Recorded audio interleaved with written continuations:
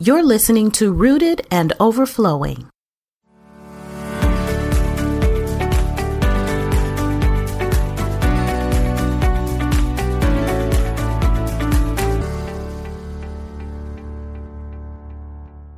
Welcome to bonus episode number 1 of Rooted and Overflowing. I am flying solo today with content from a message that I recently shared at a local women's organization. I did not record the session where I originally delivered the message, so I'm presenting it from my notes. But before I get started, I have a few updates about the podcast that I want to tell you about. Rooted and Overflowing will now be released by season. So watch your podcast feeds on September 7th for episode 1 of season 2. I have a very special guest that I'm excited to share with you. So make sure you're following the podcast so that you can hear this wonderful conversation. The first Saturday devotional will return on October 2nd. When you visit LetitiaEvans.com, you can enter your name and email address when the form appears or click subscribe to be added to the email list. And then you'll receive the devotional on the first Saturday of every month. Rooted and Overflowing Ministries and the podcast are both created to inspire women to be confident and resilient in the Christian faith. In support of the mission, the first Saturday devotional is designed to guide you a little deeper into God's Word, inspire a practical understanding of what we believe as Christians, and help you embrace the hope that is available to us through Jesus Christ. For today's episode, I'm going to talk about the importance of being ready, being prepared for Christ's return. I cannot promise that what I share today will be easy to hear, but I can certainly assure you that whenever I share from God's truth, it always comes from a place of humility, love, and with a sincere desire to communicate what is at stake and what we have to gain through having a relationship with Jesus Christ. Links to historical and scripture references will be in the show notes. The scripture passage we'll be looking at is from Luke chapter 12, verses 35 through 38. The New Living Translation says, "Be dressed for service and keep your lamps burning, as though you are waiting for your master to return from the wedding feast. Then you will be ready to open the door and let him in the moment he arrives and knocks. The servants who are ready and waiting for his return will be rewarded. I tell you the truth, he himself will seat them, put on an apron, and serve them as they sit and eat. He may come in the middle of the night or just before dawn, but whenever he comes, he will reward the servants who are ready." Jesus begins this discourse in the beginning verses of Luke chapter 12 with a warning against being influenced by the Pharisees and their hypocrisy. The chapter goes on to show people asking questions, and Jesus is answering them with parables. When we get to verse 35, Jesus begins talking about the importance of being dressed and ready for service at all times because we don't know when it will be time to serve the master. Now, throughout Scripture, we read in several places about the slave and master relationship. Particularly in the American church, Scripture passages that have highlighted the slave and master relationship don't lend themselves to being received well. Passages like the one we're taking a look at in Luke chapter 12 have become tainted, in large part because of the chattel slavery that was exercised in the United States. This slavery was fueled by greed and held together by cruelty.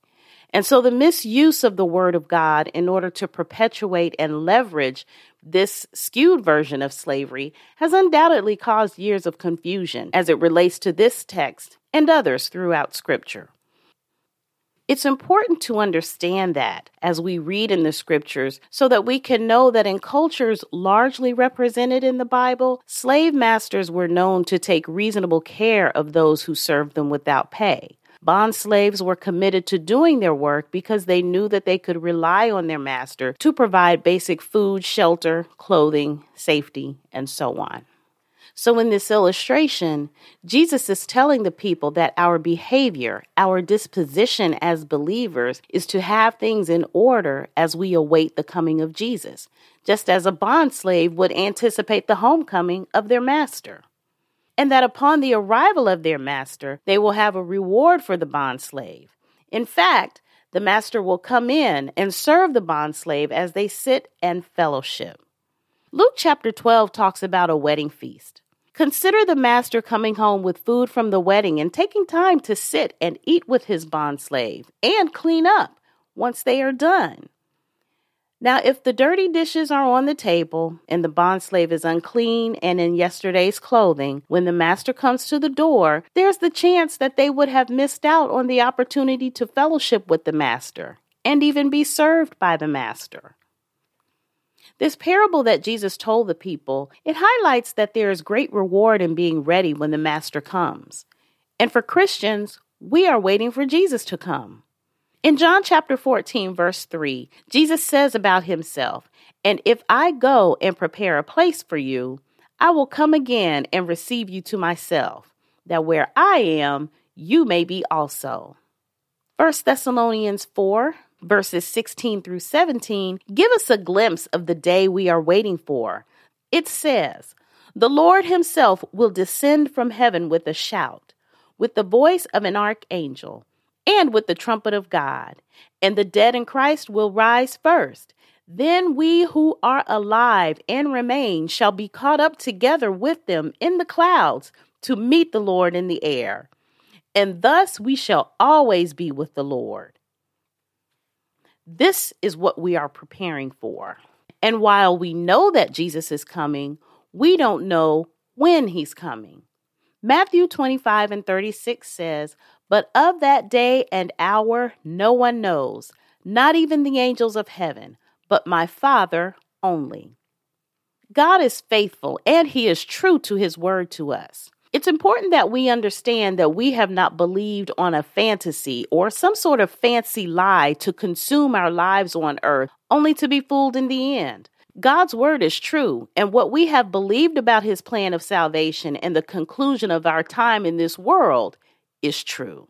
There will be a day when Jesus cracks the sky. It will be a day when those who have believed will be caught up in the air to meet Jesus. There will be a day when God will separate the wheat from the tare, and some people will go to heaven with Jesus, and some people will find themselves in hell because they did not believe on Christ. We are people, and we are vulnerable to the twists and turns of this world. And it is easy to become hopeless as the events of the day grow darker and more strange than before. But in light of these things, I encourage you, I encourage myself, I encourage all of us to stick with Jesus and stick with his ways. Stay prayerful during these times. Stay loving, stay hopeful, stay humble, stay unwavering in the faith. Stand firm in the face of evil. Remain unchanged by the evil that is twisting the truth and twisting people's minds. Don't fall into the trap of believing that God's righteousness is wrong and outdated and that it has to change just because the culture is devolving. Remain encouraged in knowing that as we pray and stay connected to God, he will strengthen us in the face of darkness. He will strengthen us in the face of adversity. And it's important for us to also know that even though it feels like and it looks like this world is just spinning off of its axis, God is in control. God is still ruling from heaven. There is nothing that can happen on this earth that he created that is outside of his control. So in these few moments, I hope that you've been encouraged to prepare yourself. Be prepared for Christ's return. Remain faithful in prayer. Remain faithful in the other activity that builds us up in the faith. Continue to trust God and keep him at his word that there is a Christ who will be coming back for us. Remember, too, that this world is not our home. Our home is with the Lord. We are wayfarers traveling through this world, sharing the good news, and we want people to hear and receive him to themselves. Even so, come, Lord Jesus. Thanks for listening to this episode of Rooted and Overflowing. To listen on your favorite app, visit rootedandoverflowing.com. When you're there, you can also click the About tab and gain access to resources that are designed to inspire you in your walk with Christ. When you rate and review the show on your favorite app, it helps me to make sure I'm sharing information that's helpful. So let me know how I'm doing and invite a friend to listen. Until next time, stay rooted in Christ and overflow with gratitude.